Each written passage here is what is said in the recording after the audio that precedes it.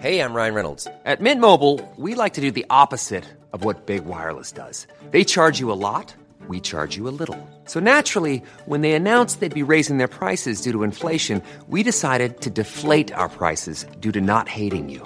That's right. We're cutting the price of Mint Unlimited from $30 a month to just $15 a month. Give it a try at mintmobile.com/switch. $45 up front for 3 months plus taxes and fees. Promo rate for new customers for limited time. Unlimited more than 40 gigabytes per month. Slows full terms at mintmobile.com.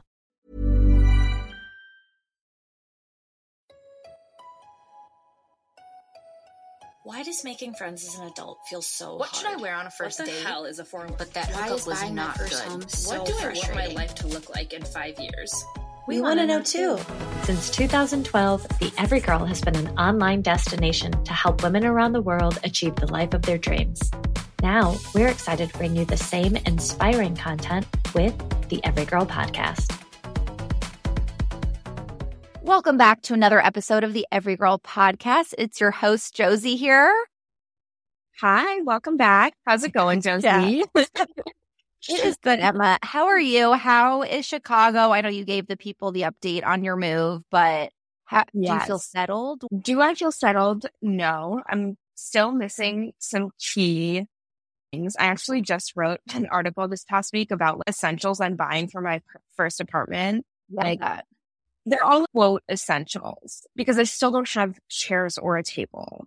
I also don't have an umbrella, was walking through the rain this morning, but I really need those mini ghosts from Crate and Barrel that we put in our Halloween decor roundup. Like, I need those. Those are the essentials. Those are essentials. Those are more essential than a dining room table. Yeah, it's very like early 20s nomad chic.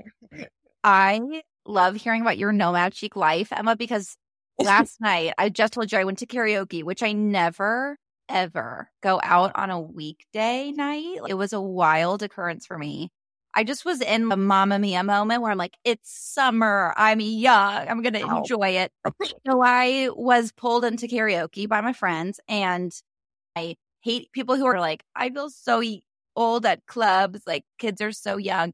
And I'm only 27, so I am going to be a hypocrite because I hate when people say this, but I really felt so old because, especially in LA, there's all these 21-year-olds that have a crop top and low-rise jeans, and they all have the perfectly coiffed curtain bangs. Yeah, I feel like and I LA didn't wear would be makeup that because I'm way. like, if it's a Wednesday night, I'm not going to put on Did I makeup. just I'm not freeze? going to put on real clothes. I'm going to wear my leggings, and the Wednesday night karaoke crowd can accept me for who I am. And it was a wake-up call to be like, Josie, you got to put in a little more effort here in this life. I'm quite proud of you for getting out there on a Wednesday night. Thank you, I was going to Emma. say, Wednesday is hard for me. Wednesday is not it. Yeah. Should we get on to Ask the Every Girl? Let's get into it. So the question is, I'm really into wellness, but sometimes I feel like fitting in everything, meal prepping, working out, morning routine, nighttime routine, etc., stresses me out. How do you know what rituals or routines to prioritize with your health?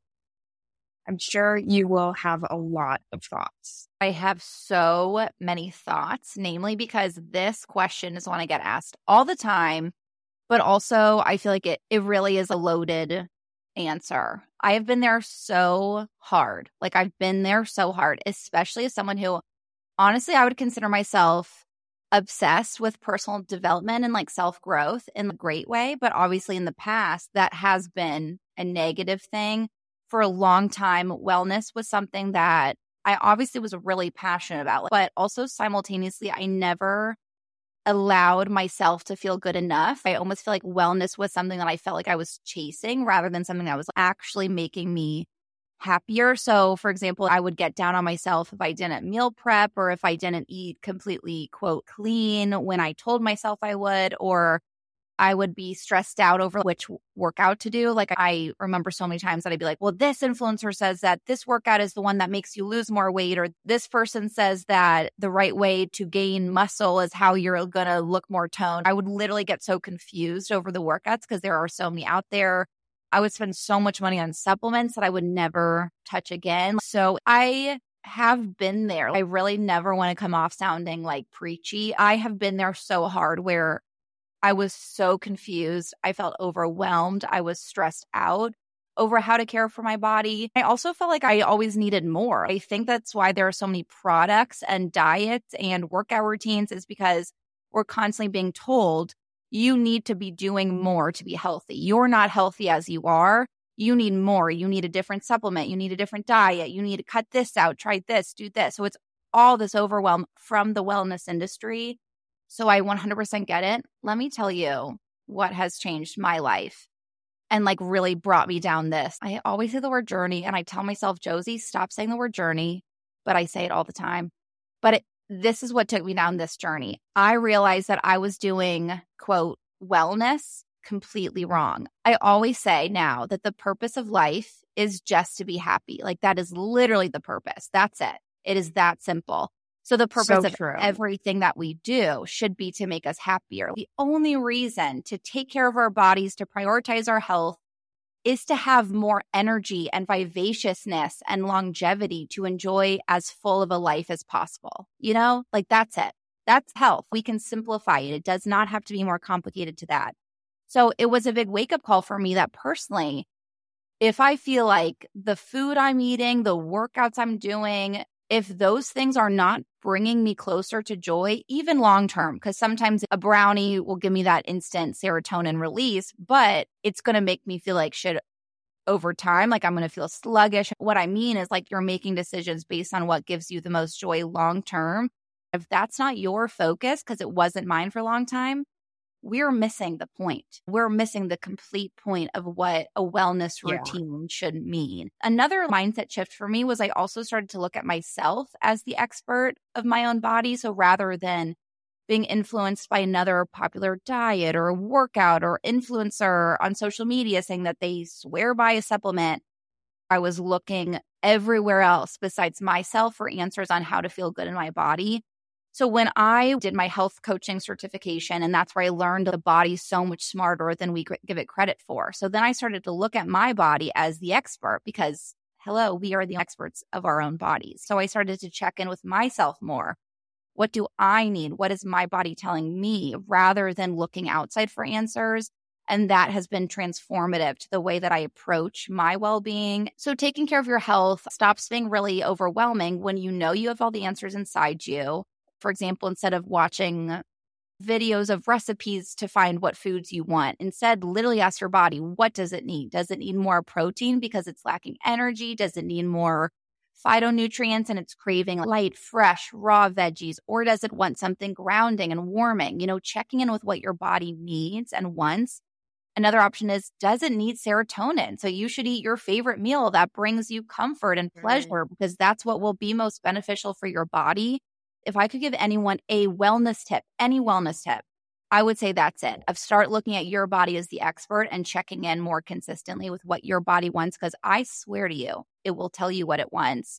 Everything that we do to care for our bodies should be genuinely giving our bodies what they need, not used as a tool for external validation. I know we talked about that with Jamie Varon in that episode of there's so many things that we do that's like, oh, I'm going to go for this green juice. I'm going to buy this workout set. I'm going to try this diet because I think it will make me feel worthy is like really what it boils down to. So getting honest with yourself on what your wellness routine is actually doing for you. But to answer this person, when it comes to what to prioritize first, I will always give the same advice of prioritize stress relief and joy first. And that's not like fluffy advice. This is actually what you need to focus on for your body. Our bodies thrive when they're really, truly happy. And on the other hand, stress can cause all kinds of issues. I know we talked about that last week with the gut health episode, how dominant stress is in our digestion and our gut health. Another example that I give to prove why stress and joy are the biggest things that you need to start with. There's something called hormone hierarchy that I learned about from Dr. Mindy Peltz.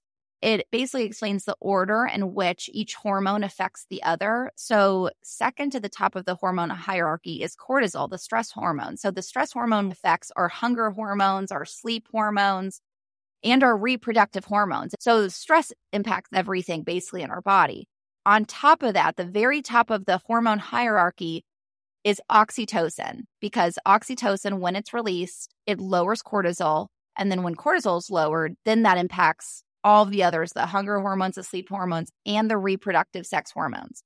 So basically, if you want to look at one thing to impact your entire health of your body, it is to release more oxytocin and lower cortisol. So when I say literally the best thing you could do for your hormonal health and for your overall health of your body is to experience joy, to be with people you love, and to lower your stress levels, that is biologically true. When it comes to looking at our wellness routine, I think that a lot of the things we do cause stress. And so the first thing I always say is get rid of everything that causes stress. Even if it is, I'm trying to go to this workout class every day and it's causing me stress. Cut it out. Cut it out. We can do something else. Let's go for a walk. Let's even prioritize rest. Let's look at rest being a wonderful thing. If you feel like you have this perfectionist mindset where you have to eat totally clean, that is where I would start. Let's work at the mindset. What are foods that are going to make you feel really good, but you will look forward to? If you don't want a salad, do not eat a goddamn salad.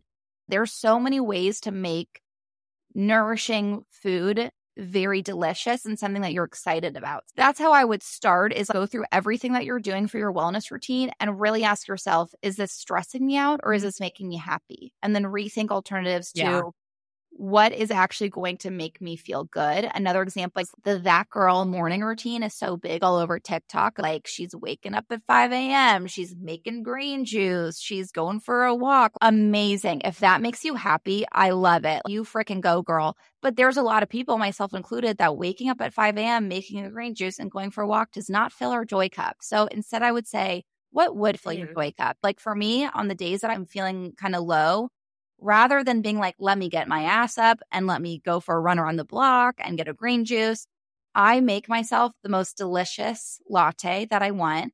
I play my Nancy Meyers playlist, and that feels like the most perfect wellness routine. Wait, I need to stop you right there. Everything you said was so amazing, and I needed to stop at Nancy Meyers playlist. Oh my Is God, it like Emma. soundtracks? Emma, you don't know about a Nancy Meyers playlist? I'm about to change your No. world. You're about to romanticize your life more than you ever thought possible. Lex Nicoletta has a Coastal Grandmother playlist, and she coined the term Coastal Grandmother. So go look for that. That's really good.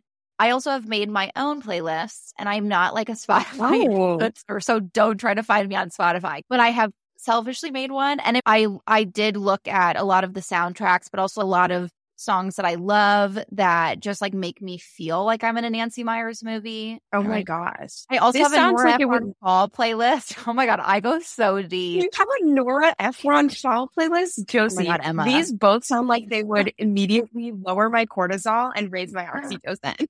Right?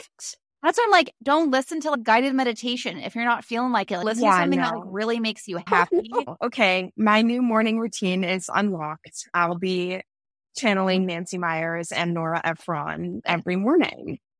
See, and you will feel so much happier. I want to know your thoughts, Emma. Have you struggled with knowing what to prioritize in your wellness routine? Or like, how do you look at taking care of your body? For a 22-year-old, relative to the people around me, I would say I'm pretty locked in on my wellness routine and have been able to find a good rhythm at certain times. But that said, I do struggle with feeling overwhelmed and not knowing what to prioritize.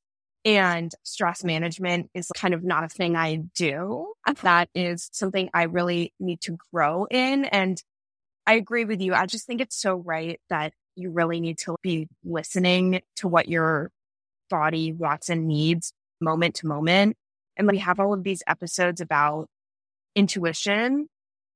And that's why it's important, is so you can tap in to your sort of physical intuition and realize what you need in the moment. Maybe it is a higher intensity workout. Maybe it is just taking a walk. Maybe it's not working out at all. Like that kind of intuition with your body is so important. And I definitely, whenever I feel like I'm able to tap into that, that's when I feel like I'm at my most well. But I have really struggled with balancing stress. For example, this past spring, I was very on top of my wellness routine. I was working out 5 to 6 times a week. I was drinking hot lemon water in the mornings. I was meal prepping once a week. For 2 weeks, I was like, this is amazing. I'm crushing it. And I do actually feel better. And then I started to get more stressed and I started to sleep only 5 to 6 hours per night. And I was prioritizing all of these other wellness things over the number one wellness thing, which is sleep and stress management. And I got sick because I wasn't managing my stress. So the moral of the story is there are all of these things that we do for the sake of quote unquote wellness, but actually prioritizing our health does mean sticking to the basics. I'm so glad that you realized I got to prioritize my sleep more than prioritizing lemon water and going for a workout, because sleep under stress and joy, I would say sleep is then the next thing to prioritize because so many things happen while you're sleeping. And no matter what your goal is, if you want better gut health, if you want to change your weight, if you want to heal your hormones, you have to have optimal sleep to get to any goal. That is how we thrive as humans, is when we have optimal sleep. This is what I used to do. I literally in college would go to a 5:45 spinning class because I wanted to go out at night, and I would have a class during the day. So I was like, okay, the only time I can work out is at 5:45. So I'm going to get 4 hours of sleep, go work out, go class all day, do homework, and then go out at night, stay out till God knows when. Like, that's what I thought was the healthier option. In reality, now that I know, what I would give to tell 22-year-old Josie, sleep in, Josie, sleep in. My God, sleep in. Because you're basically erasing whatever good the workout could do, because your cortisol is going to be way spiked anyway, because your body was not able to fully recharge, detoxify, all the things that happen when you're sleeping. So yes, good point. If anyone out there is deciding between getting 8 hours of sleep or waking up early for a workout, I would say get sleep every time. We really went down a rabbit hole here. Thank you guys, by the way, for submitting questions. Remember to DM us at the Evergirl Podcast on Instagram, or send an email to podcast@theevergirl.com to get your questions answered on the show. Today's episode is a really fascinating one. Our guest is Nadya Okamoto, and she has one of the most impressive backgrounds. At age 16, she started Period.org, which is an organization fighting to end period poverty and stigma. And then at age 19, she ran for public office. So she has a very impressive, what's the word that they use in the holiday, gumption. Since then, she wrote a book called Period Power, a manifesto for the menstrual movement, and she co-founded August, a lifestyle brand working to reimagine periods. And guys, that is all before age 25. She has been recognized on the list of Forbes 30 Under 30, Bloomberg's 50 100 to Watch, and People Magazine's Women Changing the World. I was really excited to chat with her. We talk about how our culture needs to get over the period stigma. We chat tampon tax and period poverty. What we talk about will really get you heated. It got me worked up. I know Emma also feels worked up when we discuss this topic. Absolutely. And then we also chat her interesting perspective on confidence and taking care of herself first, which I think you guys will take a lot away from. So enjoy my chat, and let's get into it with Nadya Okamoto.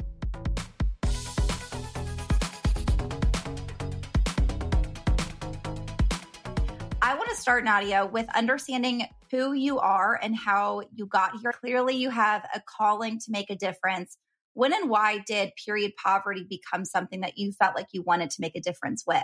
I got really passionate about the issue at age 16. When you hear about it, it just seems like a no-brainer. Of course, people need period care regardless of their socioeconomic resources at hand. And so it was learning about the issue coupled with the passions that I already had for reproductive justice, gender equality, that became this really strong equation that led me to be absolutely obsessed with this work. Why was it reproductive health for you? Was there anything that happened in your life that opened your eyes to why this was such a worthy cause to dedicate your life to? I was raised by a single mom with 2 sisters. So we were an all-girl household, and we were a very open door, open family. Like, we all shared one bathroom. And I think that growing up in an environment where just being open about your body and open about your period, because there's literally no cis dude in the house, it really left a mark on me. And it also put in stark contrast the patriarchal real world, where it was like, oh, it's not super open everywhere else. And I think that juxtaposition really highlighted the need to break a lot of that period stigma. At what age did you learn that period stigma was even a thing?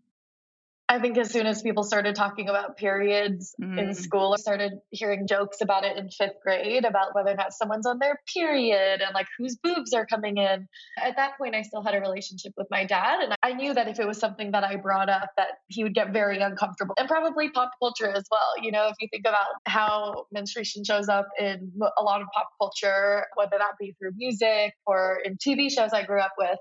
I was recently listening to a Lil Wayne song, and I totally didn't realize that one of the first, and this is a song that I've been like listening to / like dancing to in hip hop classes my whole life. And there's this one line that's like, she's got a venereal disease like a menstrual bleed. And this is in the Lil Wayne song, A Milli. And this is a song that like I've listened to my whole life. And this is in there like the first verse. What? Yeah. I just looked it up. It's my criteria compared to your career just isn't fair. I'm a venereal disease like a menstrual bleed. That's probably how normal it is to put the idea of a period out there as something that's lesser than. I've talked about this on the podcast before, where I have recently, as a grown woman, have had to go through a lot of healing with my relationship to my period, because I had such this view of my period as being something that was shameful and dirty and gross. And I'm working to overcome a lot of these limiting beliefs that I have about my period that started when I was 12 and got my period, and probably before then. Because you're right, you hear your friends talking about like, oh my God, did you see so-and-so got her period in 5th grade? And it's this awful toxic thing. And I have to tell you, seeing your TikToks where you are openly talking about period blood, openly talking about tampons, it has been part of my healing journey. So I have to personally thank you. Did you always feel empowered with your period, or when you realized that parts of the culture saw it as something negative, did you have to work through that in order to get to the place you are today? Yeah, for sure. I think I'm still working through it. I'm very open about periods, but I will still notice. I turn to my friend and I'm like, oh, fuck, can you check do you see my leggings? Like, it's my pad showing, right? I still catch myself having behaviors like that. I post my period blood on social now, but it took 6 years of having this be my job until I actually did that, especially around period sex, to be honest. Yes. That's not something where I'm super confident. I think that's probably a really strong hurdle that I'll be working through for a while, because I am so conditioned to think of being on my period as being really unsexy and not something anybody wants to see. And, you know, being on social media and even talking about periods, I get a lot of hate. And so I think that there is a part of me in my personal life, even, where I do have a lot of voices in my head that I'm fighting. I grew up in this misogynistic world. These stigmas are ingrained into me regardless of how self-aware I am about them. And I try to really hold that up front to keep me challenged and working through it. Period sex is a big one. That's such a good example, because we are programmed to, like, even if we can openly talk about our periods, it's another level to look at our periods as something that's beautiful and sexy and can be a piece of our sexuality rather than it feels so separate. What do you recommend for menstruators who do feel this shame or discomfort with their periods? How do we end that, both for ourselves, and then is there something that culturally we can be doing to make it a more comfortable topic that it deserves to be? So much of it is like having conversations like this. And to be honest, I think even what you were just saying too, the education of how we talk about periods and sex openly, we are still fighting for any sort of comprehensive sex ed or period education. By having conversations where you talk very openly about your body and changes of your body and being in touch with your body are so important. Even like statistically, when you're on your period, you often have a higher sex drive because of hormones changing. And I think that creating spaces to have conversations like that. And that also goes for talking about periods in a more open way, whether it be period pain, what color period blood is, how much period blood to expect. There are so many aspects of this experience that we can talk through. I also have really loved talking to parents about how they talk about periods with their kids.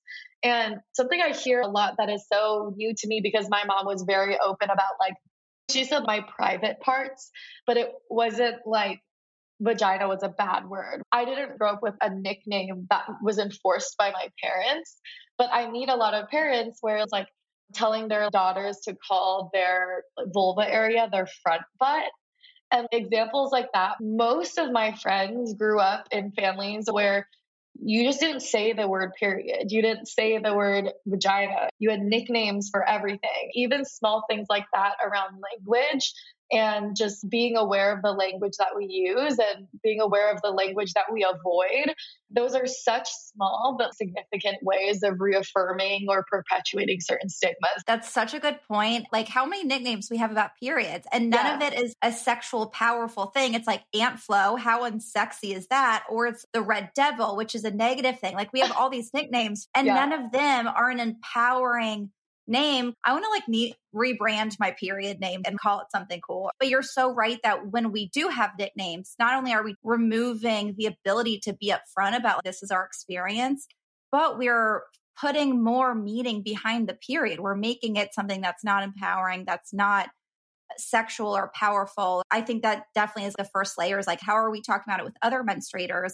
But I also wonder if the next layer is bringing non-menstruating men into the conversation as well. My friends give me shit for this and think it's so weird, but I've always wanted to talk to my brother about periods, even when he was like, ew, gross, like as a little kid. Yeah. But I'm like, I'm on my period today. I need to stop by the store and get some pads. So you're going to come with me.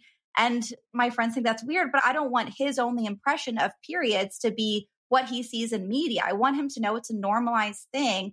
Yeah. The co-founder of Period, the nonprofit, was a non-menstruating cis classmate of mine. My co-founder of August runs so much of the day-to-day business and is an equal partner to me in growing this business. Every part of my entrepreneurial journey, it has been very, very inclusive of people, regardless of whether they get a period or whether they don't get a period. I'm a big believer in having that sort of partnership and inclusivity possible, because we do live in a patriarchal world that is run by cis men. And so the power of having cis men at the table as allies, but also co-conspirators, is such an essential part of operating in the system. It's unfortunate, but at the same time, I'm very thankful for the male friendships that I have as well. That's when it really is normalized, is when it's not just normalized among the people that experience it, but it's a normal part of our society, period. I want to dive into the tampon tax and period poverty with you, because I know that's a big mission in what you do. Can you explain for our listeners who don't know the basics of both the tampon tax and period poverty? So period poverty, it's just people not being able to afford access to period care. Just as someone might be struggling to make ends meet for shelter or food, period care is right up there with it. In most major US cities, people can get period products enough for their cycle for like $10 to $15 a month on the lower end. And that is a significant amount of money for someone who is also just trying to put food on the table, right? That can be a couple of meals worth. And so there are examples, whether it be what homeless menstruators have to use if they don't have access to shelter, clean bathroom, and period products. And even if you look at some of the first ever citywide studies done, like in St. Louis, the first citywide study done on period poverty found that 46% of low-income women had to regularly choose between a meal and period products. And so period poverty spans the gamut of people not being able to afford any access to having to see period products as an opportunity cost to other necessities. The tampon tax indirectly, but very much perpetuates period poverty. The tampon tax is a nickname that refers to the sales tax on period products, considering them non-essential goods. When I first started this work in 2014, it was in 40 states. Now we've made progress, so it's a little over 20 states. I think it's in like 21 states now. But still today in 21 US states, there's a sales tax on period products that exists because it specifically, by law, considers them non-essential goods. So like luxury products. Meanwhile, products like Rogaine or Viagra in certain states are considered medical necessities and don't have that tax. So, whoa. Yeah. Whoa. So I always say taking down the tampon tax is not going to solve period poverty, right? Because the tax is affecting people who can already buy the product. Does it exacerbate it? Yes, because this tax can go up to 11%. And 11%, an $18 to $20 purchase adds up. And then fundamentally, the tampon tax affirms this idea that period products are luxury items. And unfortunately, that misconception on period products being luxury items is something that stands in the way of making other legislative progress, whether that be around period products in schools or prisons or shelters or food stamps covering period products. Like that's all still something we haven't achieved yet. And so period poverty is affected by so many things. And the tampon tax is probably one of the key examples where when people tell me, oh, period stigma doesn't exist, I'm like, no, we literally have legislation that very much codifies and shows that period stigma is not only existent today, but has always been and has built into parts of our infrastructure that we live around that we aren't even aware of. Oh my God.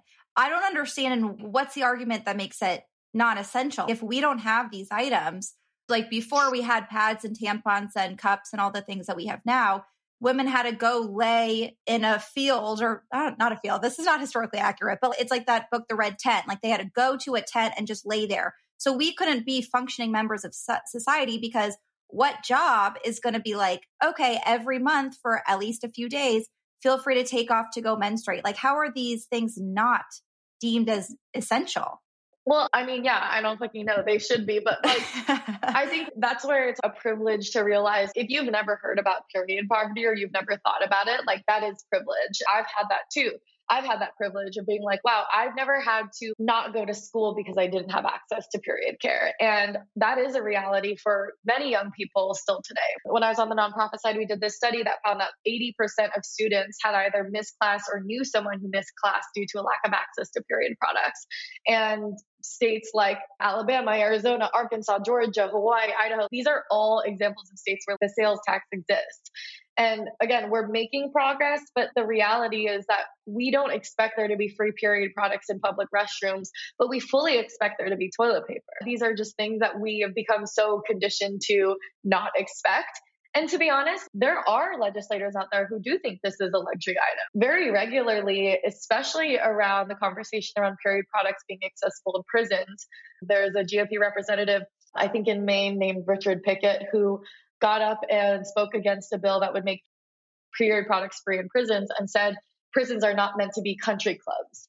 And to make statements like that, and by the way, he blocked that piece of legislation, but examples like that where these are beliefs that we live with. And there are even menstruating legislators out there who say similar statements. And so there's a lot of work to be done. Oh my God. I feel so privileged that I honestly assumed, of course, prisons must have access to pads and tampons. Like, of course. Yeah. So the fact that they don't, I mean, I know this is going to be a big question. I'm just so curious your thoughts, but is there a reason we can pinpoint why? Like to me, the only logical explanation is it's another way that, I don't know if we want to call it the government, whatever it is actively trying to keep low income women down because then they're not able to go to school. Maybe they're missing tests. They're probably going to drop out of high school because they don't know a lot of the information. If they cannot afford the products necessary to allow them to go to school on their period, is it part of that bigger picture? Like, why do you think this is still a thing in 2023?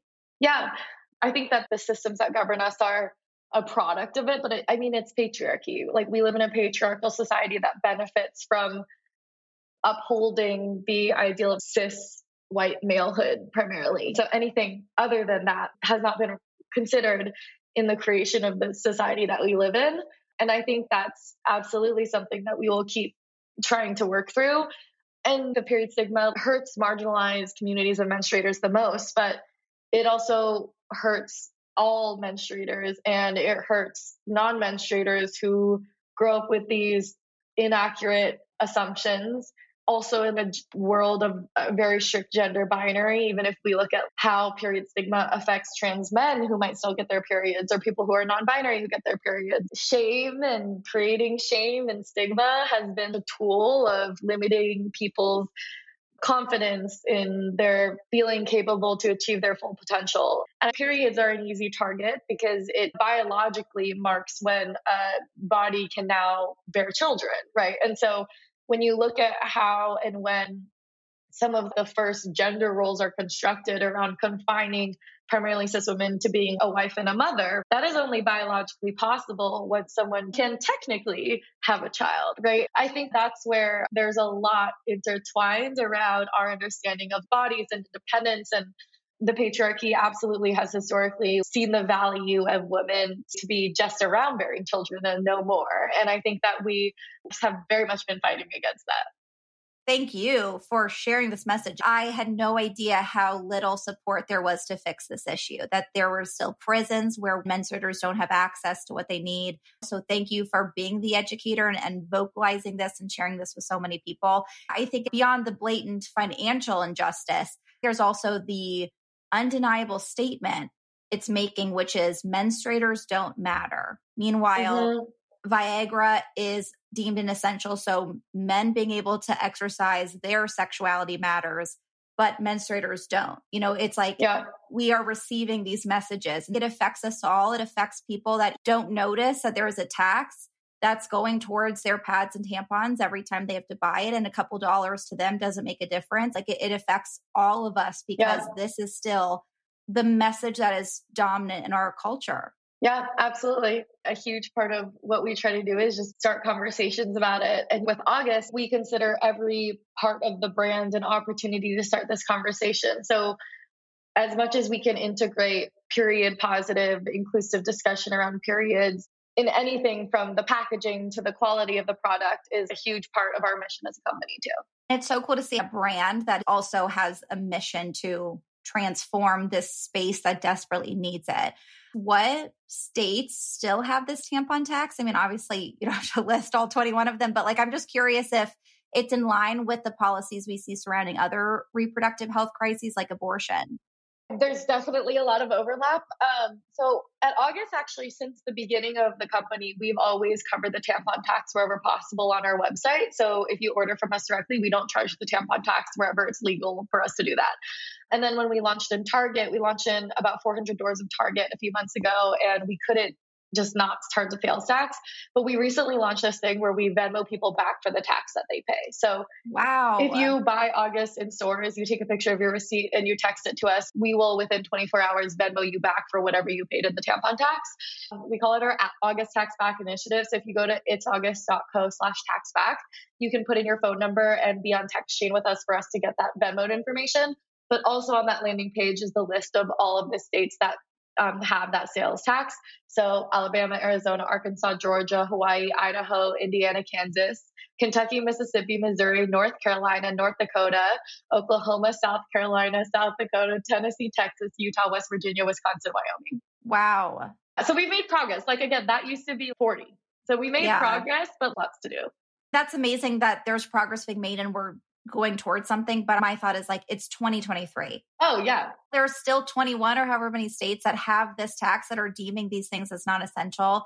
It's so amazing that you guys are finding your own solution rather than hoping that the man or whatever we call it is going to do something about it, that you're solving it. How are you guys as August able to do that initiative where you're Venmoing back? Like that's so impressive, but the tax isn't going to you, it's going to the government.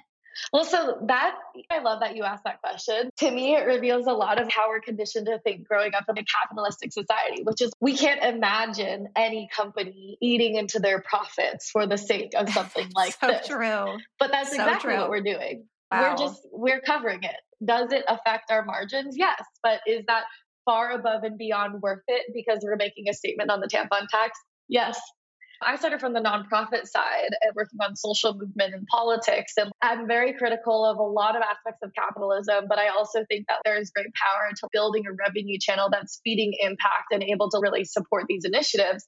We are a company where revenue is made and we can really stick by our values, and we might eat into our margins, but to us, it's an undeniable right choice to offset our carbon footprint, work towards plastic neutrality, do so in really thoughtful ways that are immediately offsetting our carbon footprint, investing in incremental changes, even around product innovation to make them more sustainable, covering the tampon tax, our 1% for the planet. When you check out from our website, you can donate to an organization of your choosing, whether it be providing binders to trans communities or supporting beach cleanups. These are all impact initiatives eat into our margins, yes. But to us, it's an absolute no-brainer because what the fuck are we even doing here by building a company that isn't aligned to those values? And the way we're able to do that is purely with the margin. And to me, it's motivating and sad that to consumers, that's just so crazy. Like the idea that companies can do that. We have every ability to do that. And I think that the more we can normalize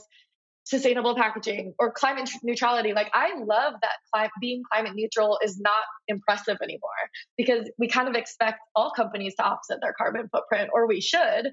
And my hope is that eventually, if we can get other brands to take a stand against the tampon tax, covering the tampon tax won't be a big deal because it's just the norm. And I often compare it to like when you have always dated shitty guys and then you start dating good guys, your bare minimum and expectations are raised. And that's what we want to do for how you think about companies. It's so cool what you're doing, because you're proving that it's not about hoping someone else changes what you want change. And it's not leaving your fate up to someone else, someone out there that's making the decisions, that you are actively creating your own business that is going to make the change that you are waiting to see. And you're taking control of your destiny. And I mean, by your destiny, I'm talking about menstruators in general. Your destiny is all of ours. It's such a cool example of how a for-profit business can be creating so much positive impact. Because you're right. My brain was like, wait, but like, where are you getting the money from? It was the capitalist in me. So that's so true. And I know that you transitioned from a nonprofit with period.org to start this for-profit business. Can you talk about that transition? Why did you know that that was the right thing to do? I mean, I don't even know if I knew it was the right thing to do. I've always felt like when it comes to following my gut around certain career moves, it feels like this is what I have to do. But I think a lot of it came from the frustration of working in the nonprofit space for so long, where I got into it because I was passionate about an issue. But the nature of building a nonprofit is that you're fundraising constantly.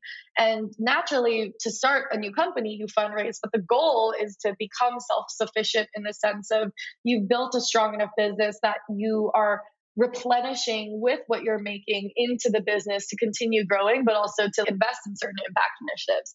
Running a nonprofit, like a 501c3 organization in society, which is a capitalistic society, means that in order to grow, to keep the lights on, to have your people paid, to grow your programs, you're constantly fundraising from corporations, private foundations, private donors.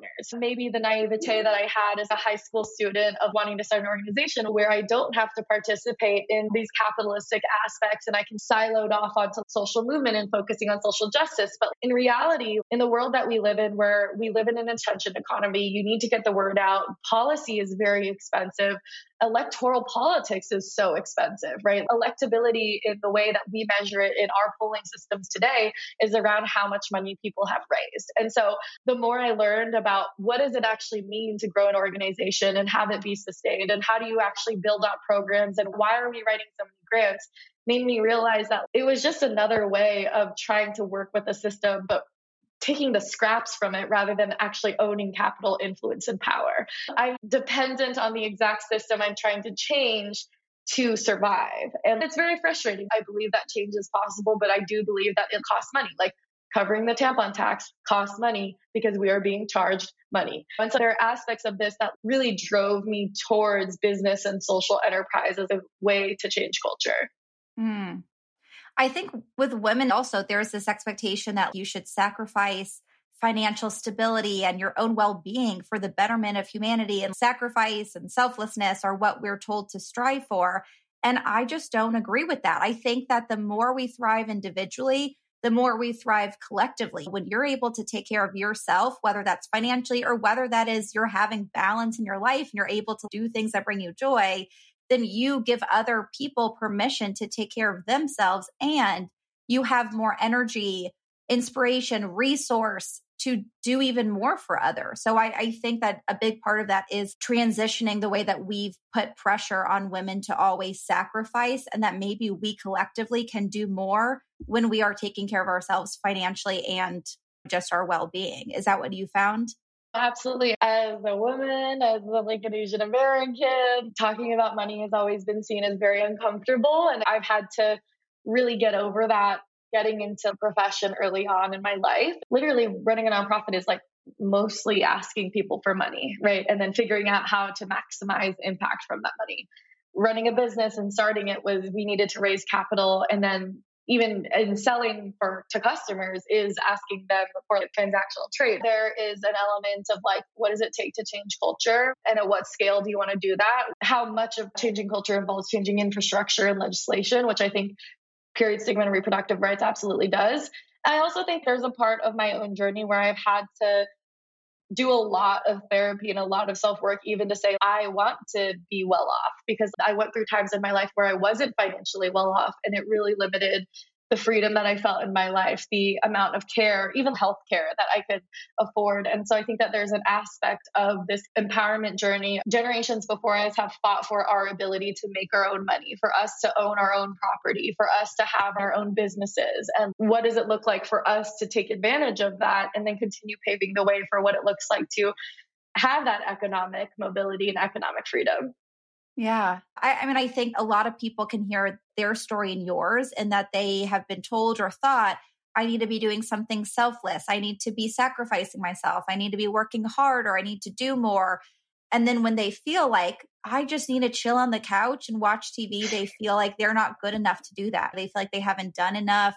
And so I think that there's this almost big crisis in our society, mostly of women, because we have had this conditioning that we have to be doing more, proving ourselves, sacrificing, being selfless in order to be a successful human being in society. And by successful, I don't mean financial, because obviously that's a big sacrifice too. It's like just to be worthy in society. But you're the perfect example of someone who rethought the system and rethought what it takes to actually make the change that you want, including, because that's the way I look at it, is like, for you to be able to continue to helping people that need it and continue spreading this message, you do need more and more financial growth. You do need more and more well-being inside of you. You need more and more balance. Like, the more that you take care of yourself, literally, the more you're able to help other people. It is not a sacrifice myself in order to help people.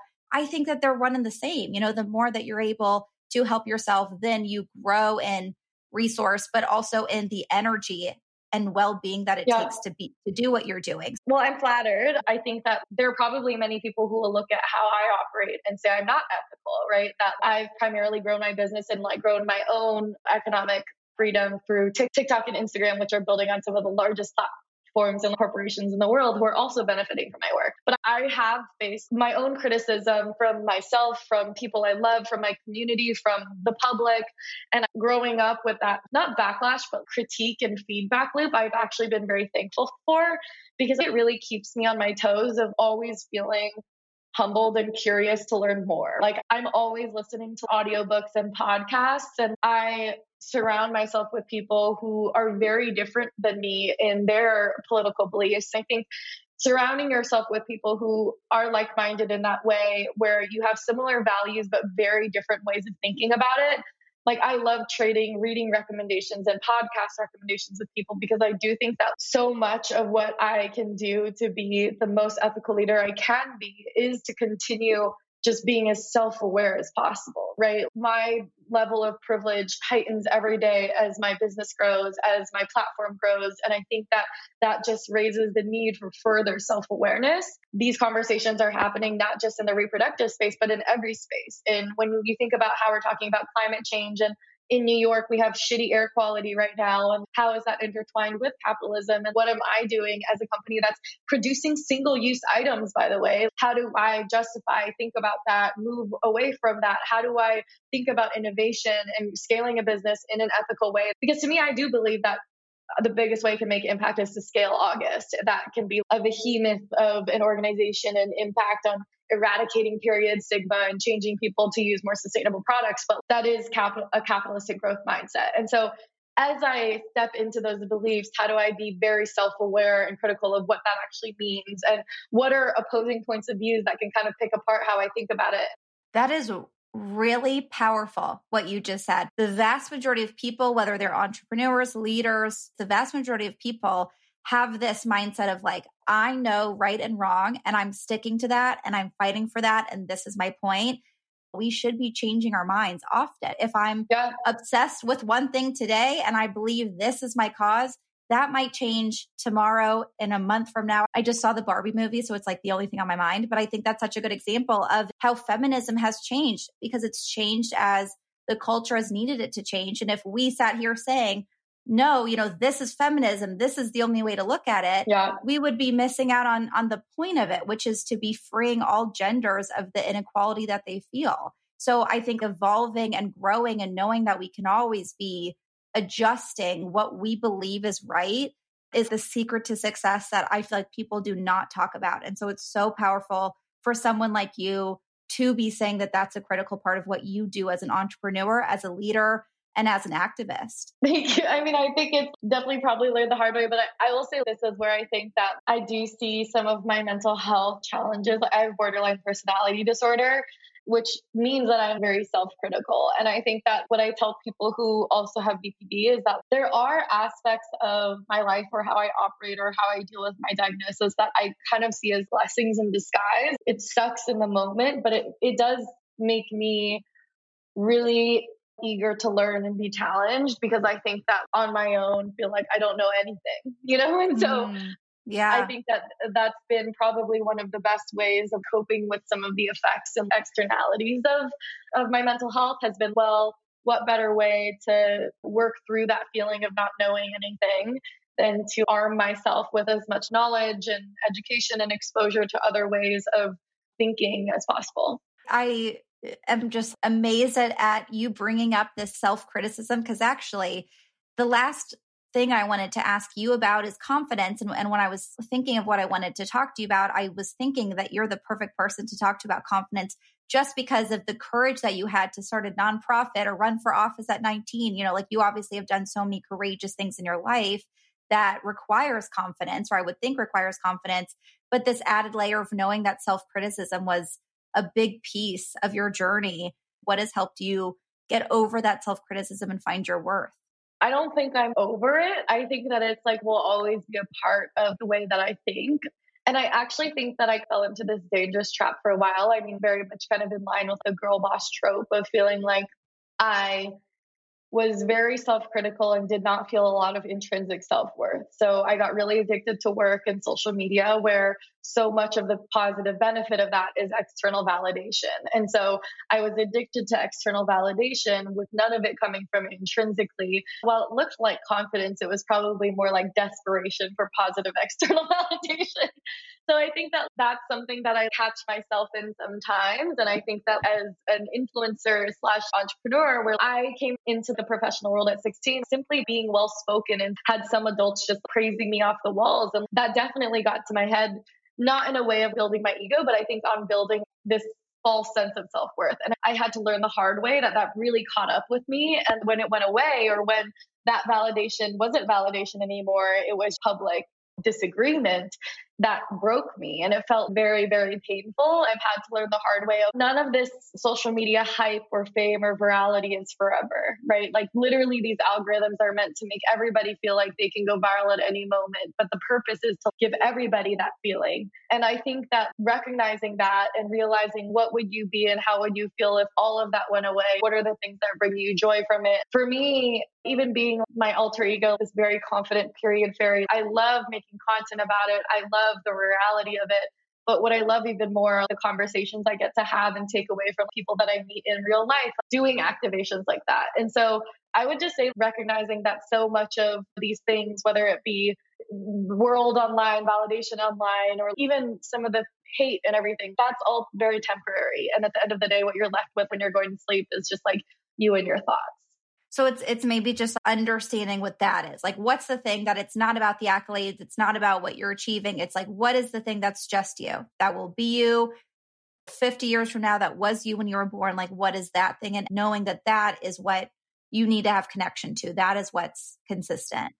It's so interesting hearing you explain it that way, because like I said, the reason I wanted to ask you about confidence initially was because you had achieved so much, because you did go after the patriarchy and at such a young age. That to me, I was like, that must take a lot of confidence. And I think the way that we as a culture and society often view confidence is, what are they going after? What are they achieving? Like, oh, they've done so much, so then they must have confidence. But that's such a good twist that definitely changed my mind about confidence. A lot of people maybe are going after things because they don't have that self-worth. They're using those things to prove to themselves they have worth. They're looking for extrinsic motivation instead of the intrinsic motivation. So it's not coming from what you're doing, seeking, achieving. It's like, what is that within you? What is that that's going to be there no matter what you do, achieve? That connection to self is confidence. Yeah. So powerful. We are going to wrap up with some rapid fire questions. What is a book or other resource that changed your life? Pleasure Activism, a book by Adrienne Marie Brown. Oh, I got to check it out. So that sounds amazing. Best piece of advice you've ever received? Sleep as much as possible. Great advice. What do you feel like is your purpose? I feel like you already said it so much, but summed up in a sentence, what is your purpose?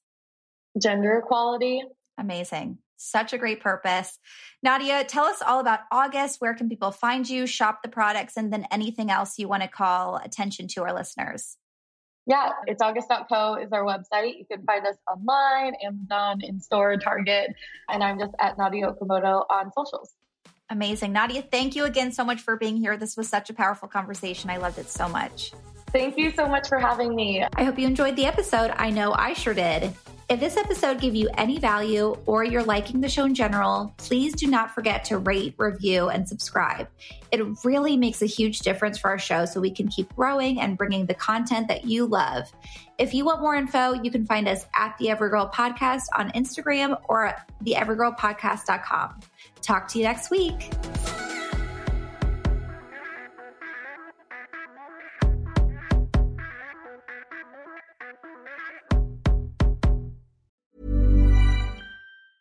Even when we're on a budget, we still deserve nice things. Quince is a place to scoop up stunning high-end goods for 50 to 80% less than similar brands. They have buttery soft cashmere sweaters starting at $50, luxurious Italian leather bags, and so much more.